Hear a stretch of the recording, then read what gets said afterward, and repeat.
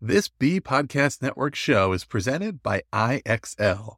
IXL's all-inclusive online teaching and learning platform simplifies edtech needs and accelerates achievement in 95 of the top 100 U.S. school districts.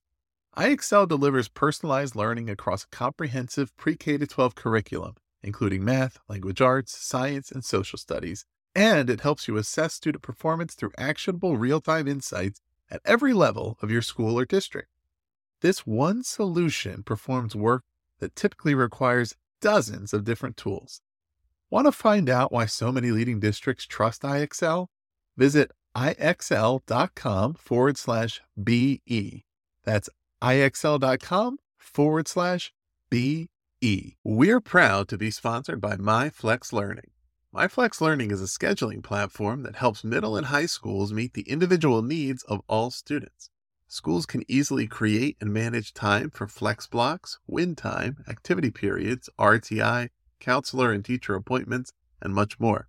And with its built-in accountability tool and reporting features, MyFlex Learning solves your challenges around getting kids where they need to be and understanding how flex time is spent. Make your flex time work for you. Visit myflexlearning.com/BE to learn more and receive $500 off the first year.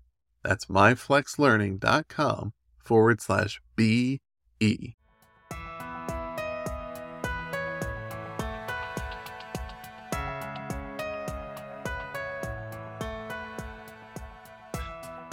You're listening to the Authority Podcast on the B Podcast Network. Welcome to today's show. I'm Ross Romano, and I am pleased to be joined by Sarah Strong and Gigi Butterfield.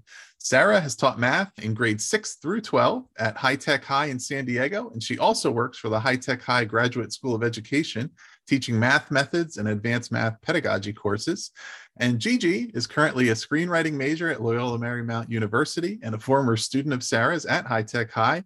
She's hoping to go into comedy writing, and as she writes, there's no better way to start a comedy career than with a dissertation on the reimagining of math education. So there you go. She's funny. So we're going to discuss their wonderful book, Dear Math, co-authored together and published by Times 10 Publications. Sarah and Gigi, welcome to the show.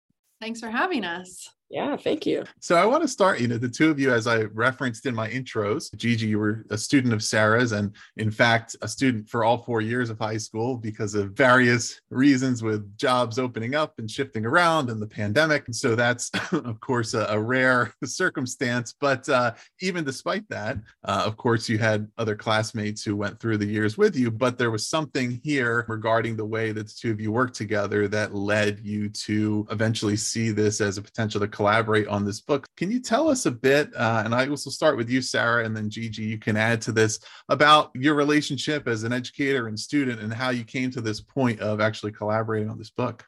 Sure. So Gigi, as you alluded to, was in my class starting her freshman year, my math class, and I'd been teaching math to freshmen for a really long time. That was my favorite grade to teach. I didn't want to leave it. And so we met, and it was like sort of a normal-ish, I guess, teacher-student relationship at that point. And except at High Tech High, I think we actually value teacher-student relationships really highly. And because of some of our structural elements, we tend to have a lot closer relationships with our students here. We have a lot smaller class sizes, a smaller student load. So we really do get the opportunity to know our students better, but usually not to the point where we write a book together. It was in Gigi's sophomore year that I did a project where I ended up teaching sophomores because the teacher left. And we ended up doing a little mini activity around writing Dear Math letters. And Gigi's was so interesting and provocative that it spurred this conversation that lasted months and then subsequently years, to the point where people who were around us were like, y'all should just write this down in a book. I don't know if they wanted to stop hearing us talk about it or if they thought it was like so interesting that it should be in a book. But either way, we wrote it down into a book, and it actually was a really amazing process to get to write a book about math teaching with a student that elevates hundreds and possibly thousands of student voice throughout the whole thing. So that's our relationship and how the book was birthed from it. Right. And Gigi, probably even more so, it wasn't exactly in your plans to end up co-authoring a book with your teacher, any of your teachers, but how did it come about to you? Because it sounds like maybe the two of you, eventually were on the same page and said, maybe we should do this. Yeah, absolutely. It was not something in my plan at all. For my whole life, up until about 8th grade, I really loved math, or so I thought. I thought I really loved math because I was told that I was good at it by outside authoritative parties usually. And that validation felt really good, usually in the form of an A plus. And so I thought, oh, I'm good at this. I can do it quickly. I can do it quicker than most of my peers. So I must like it then, even though it's not very thought provoking for me or interesting. I guess that means I like it because I'm good at it. And then in 8th grade, I stopped being so good at it. I had a test and I failed it over and over. And I just really couldn't get the concepts. And I was like, oh, okay, I hate it. Now I hate math because I already didn't like it that much. I didn't find it that interesting. And now I'm not even good at it. So I completely loathe it. And then I got to 9th grade and I had Sarah Strong as my teacher. And she taught me math in a way I'd never been taught it before, with less of an emphasis on correctness and arbitrary quickness and more of a focus on curiosity and creativity and sense making and having it be genuinely pertinent to your outside life. And then I thought, oh, this is what math is supposed to be. I do actually like math. I actually love math. So then for that entire year and sophomore year, and then after, that's where the story picks up, the math classroom was kind of like my solace, my safe space, which I'd never expected. And I don't think many teenagers around America are reveling in being able to go to their math class, which is unfortunate. And it is how impactful that math class was for me and how much I loved it. That's the reason that when people came to us and said, hey, you should write a book about this whole Dear Math thing you wrote, that I was pretty on board for it. Because even as someone who is not aiming to be a mathematician, math and the way it was taught to me has been so important in my life just as a student. And I feel so lucky that I was able to be taught this way, that really, I hope everyone can be taught the way I was taught one day. Yeah. And so we'll circle back to the Dear Math letters momentarily and what those are. But listeners, as you hear, the name of the book is Dear Math, and the chapters are lined up kind of across the spectrum of students' feelings toward math as a subject. It starts out with things like, Dear Math, you are dreadful, you are unnecessary, you're intimidating, and then it eventually gets to, you are beautiful, fun, useful, right? And right in the middle is this, Dear Math, I am fraudulently fond of you. And this is what Gigi was just talking about, which is the idea that you like it because you're good at it, or you think you like it because you're good at it, and you're not necessarily thinking about it beyond that, which also really fits in, really nicely into discussions around growth mindset versus fixed mindset. And certainly the challenges of once you get to the high school level, students' mindsets are really well developed at that time. So if you have this kind of fixed mindset of yourself as you think something is good or you like it because contingent upon the fact that you're good at it, and then once you start to doubt and question, okay, actually, maybe I'm not that good at this now, it must mean that I don't like it anymore. But talk about that, Gigi, because you referenced this about you suffered from this affliction, so to speak, of being fraudulently fond of math and then having to revisit that mindset and what that meant and what was your actual relationship to the subject once you got into subject matter that was challenging you in a new way. It was very challenging at first. And even before attending High Tech High, I went to high tech elementary and middle schools. And so focus on a growth mindset is something I was really used to, but it was shocking to me how difficult it was to apply that to math specifically, because it has so many fixed connotations to it already, like you're a math person or you're not. And so even having learned how to focus on that growth mindset, it was very shocking how difficult it was for me. Even having Sarah as my tutor, my mentor, it still took me a while. And it was very powerful to learn that, just like in everything, in math, we are a lot more critical of ourselves than anyone else ever is. Everyone knows the feeling, I'm sure you do, of sitting in math class and someone calls on you or you're about to answer and you're like, I don't know this. That's so scary. That's so embarrassing. Everyone's gonna judge me for it. And everyone else is thinking about going to lunch or how scary it is when someone calls on them. And so really having this sort of math catharsis with myself, it was very healing to work with Sarah and go back over some of my math traumas over the years. For instance, that test that I failed over and over, and be able to forgive myself and realize that was just me learning. That was not me being wrong or bad or not a good mathematician. There's no such thing as good or bad. And yeah, it was very cathartic. It was very healing.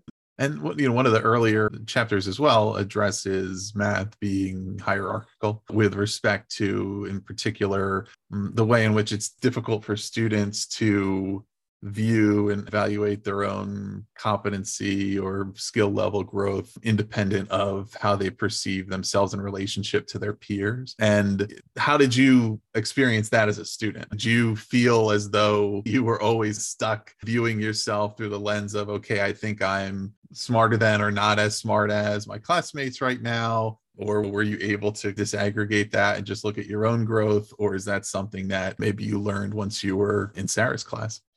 Absolutely. I was viewing math as hierarchical prior to Sarah's class. It was a sort of constant comparison every time I was in the four walls of the math classroom of, did that person do it faster than me? Did I get it right before they? Did I get it more right than them? And that amount of pressure is not sustainable for fostering learning, because when you're so focused on what other people are doing and how quickly you're doing it, you're not really learning the content at all. And then in Sarah's class, the practice that she implemented to try to combat that hierarchy was called belongingness buddies, which we talk about in the book. And so that was basically randomly assign people, peers for each student, who they then would like sit with throughout the day in that class. When someone was absent, for instance, you would text your belongingness buddy to get the work back. You would have them check your work. You would do a lot of math work with this random person. And in doing that and having random table groups every day, was pretty quickly introduced to all of the different skills math holds that aren't as often celebrated as quickness, for instance. I would work with people that were maybe not as fast, but were amazing at asking questions, or people that were incredible at organizing their thoughts into graphs and tables, or people that were really skeptical and really getting to the bottom of what this answer actually means. In tackling math problems with people coming at it from all different angles and with all different skills, it really taught me that the hierarchy is false, because there's not just one way to be good at math. So you can't really competently compare yourself to other people. And that was a really powerful practice. Yeah, and obviously all these concepts are interrelated. And Sarah, another one is that math is intimidating, right? And a lot of that relates to not just the subject matter, but it's the intimidation factor of feeling like everybody else gets this and I don't. And I don't know how to face it. And for listeners who are familiar, for example, with the movie Good Will Hunting, right? The MIT professor had this problem that was supposed to be basically unsolvable, and none of the MIT students knew how to solve it. And it wasn't really that intimidating at that point because nobody knew how to do it. And then all of a sudden, when this random guy who's not even a student at the school solves it, then the students are intimidated. Even the professor himself is intimidated, right? Because now they're thinking, okay, maybe I'm not as smart as I thought I was because somebody else knows something that I don't know. How do you address that feeling, that intimidation factor, and just understand that's not the point, right? The point is not how much you think you know or can do right now compared to somebody else. It's just about how much you know right now compared to how much you're going to know later.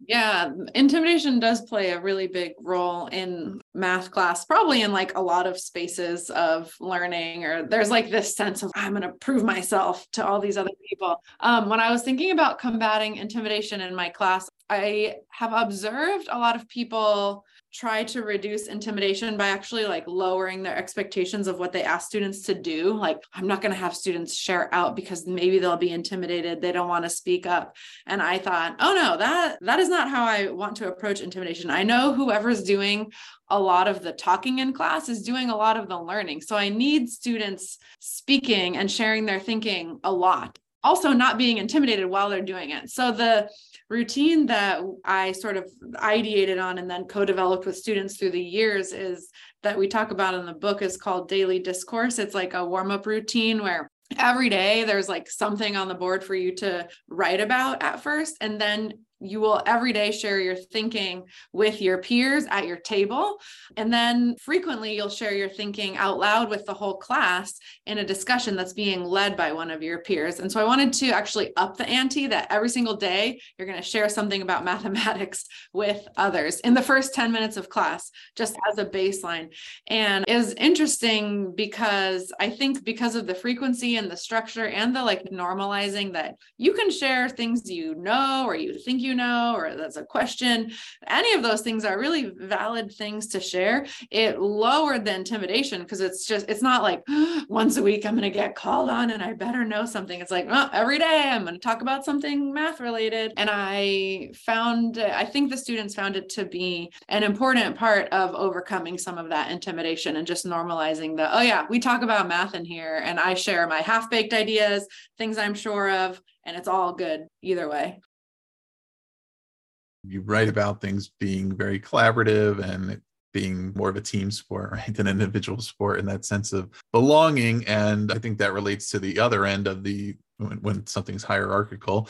There's the students that are at the upper end of that hierarchy you're feeling. And there's competition in high school, right? Everybody's competing because they want to have the best grades. They want to get to the best college. In a lot of ways, math just seems to feed into that for whatever reason, where there's a feeling of maybe it's because, it's a zero sum game, right? Everybody can't be good at this. So if I'm good at it, what's my incentive to care how anybody else does or to help them or to collaborate with them because I'm doing great? And you write about in the intro how there's growing pains with the approach as you were developing it, right? And not every student necessarily responded to it. And even though you don't get into a tremendous amount of detail at that point about who those students are, I surmise it might be some of those students that are in that bucket that are saying the way it's going is working fine for me. I'm doing well. Either I think it's easy or I just think it's working, or I'm doing well. I don't really need to do it differently. And, why should I? And so how do you address that end of it I think it's clear to the students who are struggling with the traditional ways of doing it, how they're incentivized to try something different, or how that inclusive belonging approach makes them feel more comfortable. But what about the students who feel as though like I'm good the other way?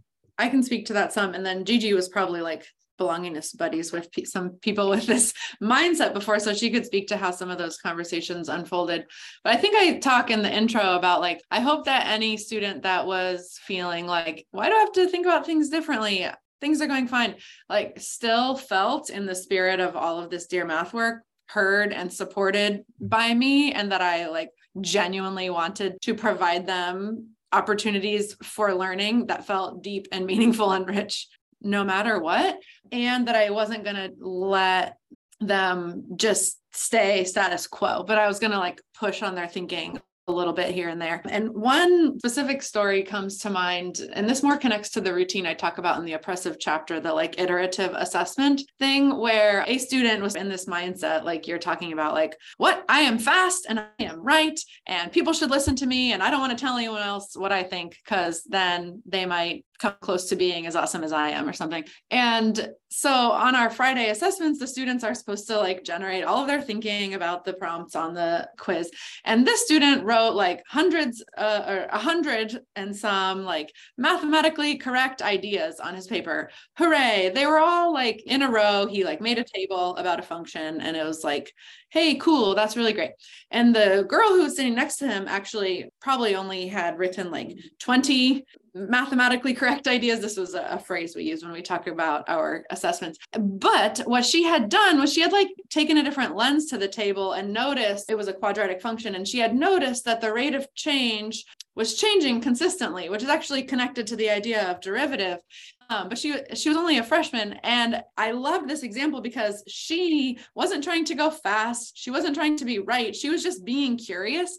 And in doing that, made this like really beautiful discovery. And I leveraged that story with this other student, not to tell him like she did it better than you, but to say, hey, look, in the time you were doing this, your colleague also did this. And he actually, in his quest to like be the best, started to realize that there can be tremendous value mathematically, even in his pursuits to be the best, to like slowing down and thinking more deeply and curiously about things. And so he sort of like inched along in his journey in that way. And that would be my hope for all students, is that they would just keep inching along from wherever they're starting to feel like they're truly developing and growing as whoever the mathematician is that they hope to be.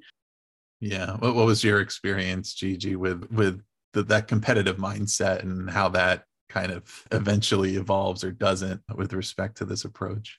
I would say definitely asking high schoolers to stop being competitive is not always going to work. And that's a pretty hard endeavor to take on. But I can speak to the fact that I was that kid for a while that was coming to class and like wearing battle paint almost and thinking, okay, I got to be the best one right now. But the thing is, when you're doing anything like that alone and with so much pressure put onto it, pretty quickly gets very boring and lonely. And so when you're just like blazing through math problems as fast as you can, your heart is pounding out of your chest because you're worried the person behind you is doing it faster, it gets really boring. You don't care at all about what the math is regarding in the slightest. And that redundancy gets really tiring. And then you get tired of trying to go that quickly. And then you get tired of being the first one done even. And everyone else is working together. You look around and you see people collaborating and doing things like finding the second difference and actually having these epiphany-esque moments. And you burn out almost, or at least I did. And you realize it's not really worth it anymore to be competing that much. No one is going to come give you a prize for being the fastest in the class. And it's so much more beneficial to slow down and think about what you're doing. And hey, ask the advice of the person next to you. And that's how you're going to actually become a more competent mathematician all around. Right. And yeah, and as we think about how across the curriculum, students should be refining, developing real world skills and skills for success in life. If you don't know how to collaborate, it doesn't preclude you from having success, but it really limits your options because you're going to only be successful at things that you can do alone and by yourself versus being able to work with teams of folks and learn new things as you go, right? And eventually you're going to stagnate probably at a certain point if you're unwilling to open yourself up to the fact that everybody knows something you don't. Could I add one thing onto that? Something unique about our schools is that our math classes are untracked. So all the ninth graders take integrated math 1 together and all the sophomores take integrated math 2 and so on. And something that could conceivably happen in this, sort of related to this mindset, is like rigor could get lost along the way, or a perception of rigor as defined by broader society is like moving ahead in your mathematical journey.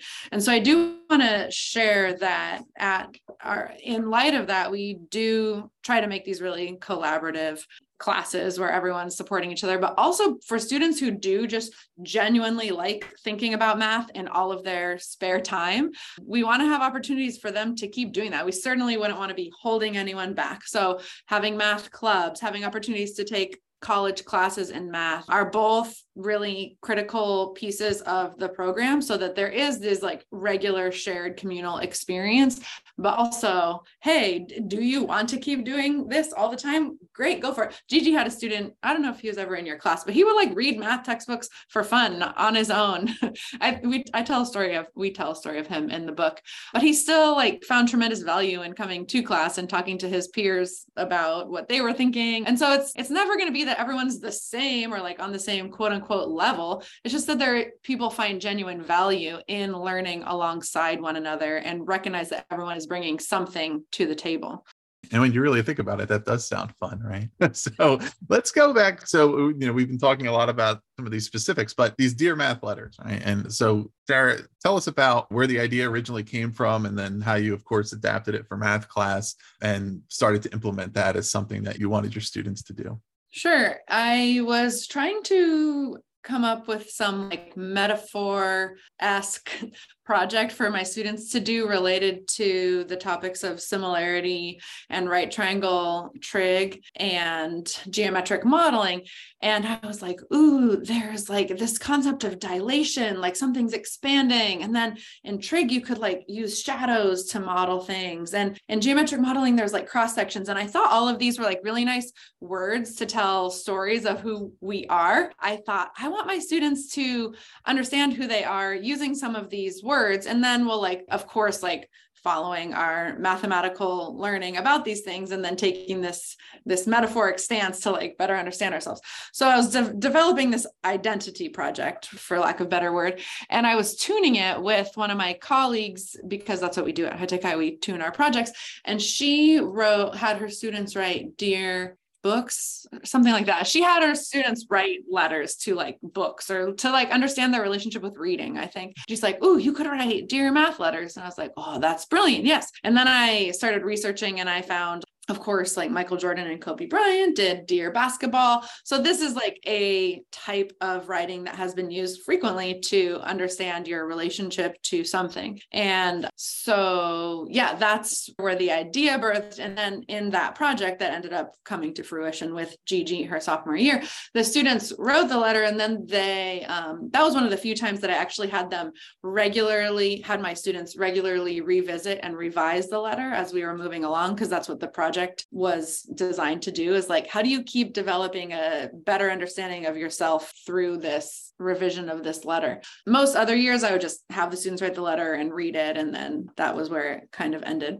Yeah. And Gigi, do you remember your reaction the first time you were assigned to write one of these letters? Was it unfamiliar to you? I mean, eventually, of course, you became used to it, but do you remember what it was like the first time this came up?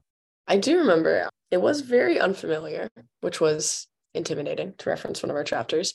But I will say I may have been partially in the minority here, as I really love writing. So I was like, yes, a chance to write in this class. I'm so excited. So initially it was unfamiliar. I was tentative, but I was excited. And I actually was in the class of that other teacher that Sarah was referencing. And so I had just finished writing Dear Reading or whatever it was. So I was feeling like, this is different from math class, but I know how to do this. Should be fine. I love writing. And then when I started writing, I'll use that word again, it was so cathartic. It was like a therapy session I was having with my Google Doc page.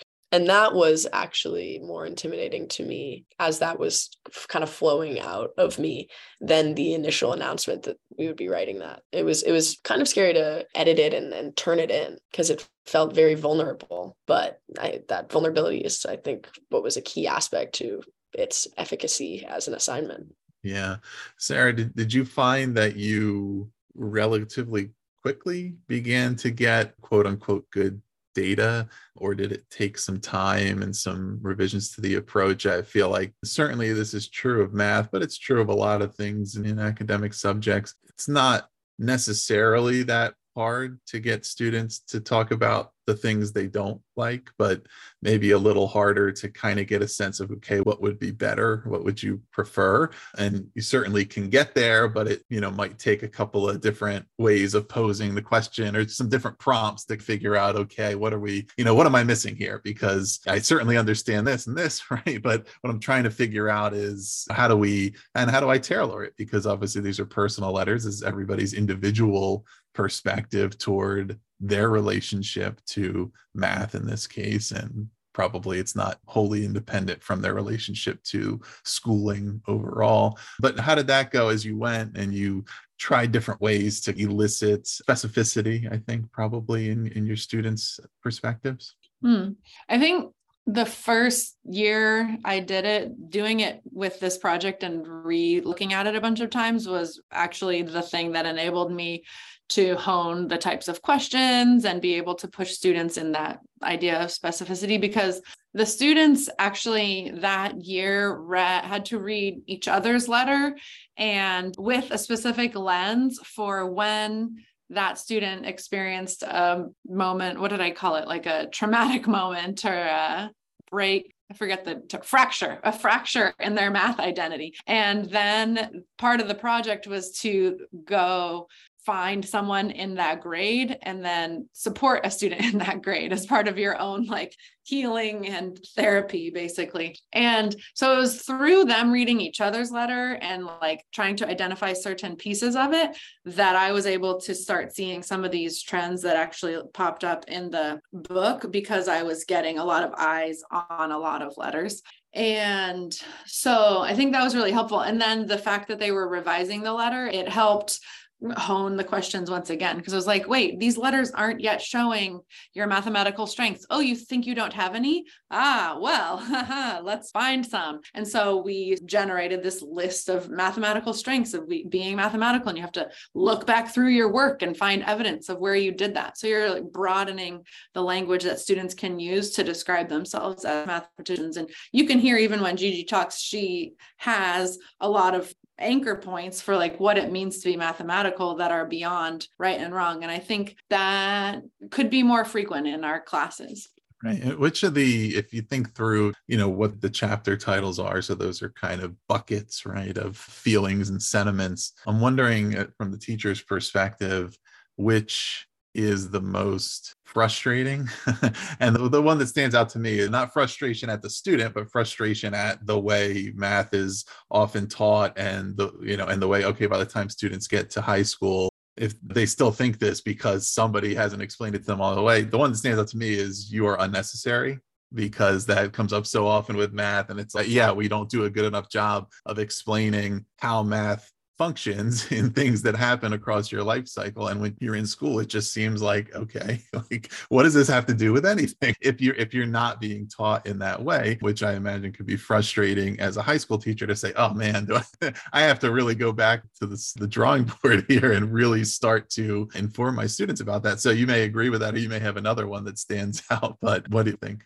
Certainly unnecessary is most common, I guess, or it comes up most frequently, or dread is sometimes the hardest to read because it's like very strong negative feelings. And I think I say it this way in the book or somewhere, like sometimes I get a little nervous when I'm about to read the letters because I know there's going to be so much negativity coming at me, or not so much, but a fair amount of people with like really strong feelings about the thing that I'm about to work with them on for a year. And so you have to be like ready and excited to hear those things. But so unnecessary is frequent, dread is like heavy. But then the thing that showed up almost most frequently that I think was a surprise to Gigi and I was the hierarchical one. It was almost like unanimously named in the letters. Like almost everyone had some story to tell that involved hierarchical thinking. And I don't think once we started noticing it, we're like, oh my gosh, it's everywhere. But I hadn't yet noticed that as frequently as I did when we started reading these letters together. We were like, oh my gosh, dang. Yeah, Gigi, from your POV, if you could choose one of the positive sentiments that you would like, if you could only choose one, that you would like every student to feel toward math, which one would you prioritize? That's a really good question. Let me think about it for a second. I think useful is a close second contender, but I think I would pick powerful probably, because feeling empowered in the math classroom was such an amazing feeling and something that so few students, I feel, get to experience, which is really sad. And I do think that when someone actually views math as being powerful, they're almost innately then viewing it as being useful and poignant, and that they're seeing themselves as a powerful math entity that's capable of tackling all of these big world issues or even personal issues or just the problem on the board. But yeah, I think I would pick powerful. So what's the top thing that each of you have learned from this process? Not just from working on the book, but just Sarah, from having this very intentional, structured plan to listen to students, right? To hear their perspectives and to be able to adapt to their perspectives. And then Gigi as an individual student, but also as a member of a class, right? Seeing the effect it can have on your peers when this is a priority. And, I know that every school is going to be a little different, and there's some unique qualities to High Tech High that may have made this work differently than would look everywhere. But in general, the concept is schools should be better and do more to listen to students, and often they don't do as much. So let's use that as the premise. And so, what's the top thing you learned? I think for me, we ended the book with the chapter called Math, You're Paradoxical. And that was like a really important way to synthesize everything we had learned from the process. And it was actually like getting over the idea that all of my students would love math all the time. It was more like, actually, the work is around helping students feel okay when they feel all of these other feelings, because they're not ever going to love it all the time. They're going to hate it and they still feel dread. And I still feel dread every now and again. Gigi probably does. She's had a college math class. And also to be like, oh, I'm feeling dread right now. That's okay, because guess what? I have these tools and skills and like ways of processing my feelings that can turn this into something productive. And I can actually hold my dread and my feelings of power together, even though that might feel like a paradox. I can have both of those things and proceed with my math identity still intact. And so that's the biggest learning for me. And I think that is like an important piece of like just being a human being, not just math class, but like being able to hold two paradoxical things together and be okay in it is huge. I echo that quite a bit. And also, I think the biggest learning point for me has been that this is a pretty radical switch that we are really backing here, and that you have to be patient with a lot of people in trying to advocate for a change that feels that uncomfortable. I evidently really love talking about math. I want to talk about math all the time with people, and I'm a sophomore in college and I want to talk about math learning. So I'm not always the life of the party. And sometimes people want to sit and listen for a couple minutes and add in their thoughts. And I ask them about their math stories and I get really excited. And sometimes people are like, why are you talking to me about math right now? I don't want to do this. And I think I really had to learn that sometimes you got to play the long game with people, and you have to go, okay, no problem. We'll talk about it. We'll talk about it later. And you just chip away at that sort of toxic shell that everyone was hiding in. So yeah, really being patient, I think, has been my biggest learning curve with this. Excellent. So for our last question, as we wrap up, we have a lot of our listeners are principals, assistant principals, folks in school leadership. And of course, a lot of the ideas and practices shared in the book go beyond math and beyond just even the classroom. And a lot of them are facilitated and enabled by the freedom that the teachers have in High Tech High. So if you could have just one message that you would want a school leader to take away from the book, what would it be? It could be something like trust your teachers, listen to your students, etc. But if there was one thing that you would say, all right, if I could have a school leader learn one thing from this, here's like the main takeaway. Trust the students, you just said, but listen to the students is really important. But I also think like ask interesting questions so that the things you're listening to are interesting to listen to. So it has to we have to evolve in the types of questions that we're asking students to talk about so that when we listen, we get to hear things that are interesting. And also for like administrators, school leaders, like as you're walking into your classrooms, have those listening ears on for ways that students are showing their mathematical brilliance in a variety of ways, and support teachers in starting to celebrate those out loud in your class. So hopefully you're hearing students being mathematical and it's being like publicly celebrated. Gigi, do you have one final lesson? I do. I think there's two things I would say to school leaders. The first would be know your students, which is similar to what Sarah said, but every student is coming into the math classroom with some baggage, whatever that may be. And that is absolutely going to affect the way that they learn and they interact with their peers and they interact with the teacher. And personalizing education as best as possible to each individual student makes it so much more powerful and applicable to that student. So I would say that is number one. And number two, I would say buy Dear Math because it's pretty good and it might really help you out. Excellent. Well, to that point, listeners, we are going to put the information in the show notes about Dear Math and where you can find it from Times 10 Publications. Please do subscribe to The Authority for more in-depth author interviews. And if you're so inclined, you can even give us a good rating, which helps us and helps other educators learn about the show and learn what our guests have to share. Please do visit bpodcast.network to learn about all of our shows. Sarah Strong and Gigi Butterfield, thank you so much for being on The Authority. Thank you. Happiness.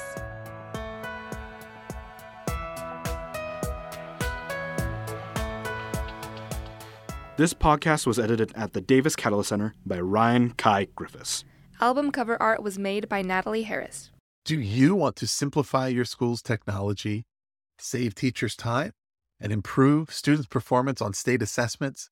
You can do it all, but don't waste another minute. Head straight to ixl.com IXL.com/BE to learn how IXL's research-proven teaching and learning platform can help you achieve all of these goals. That's IXL.com/BE.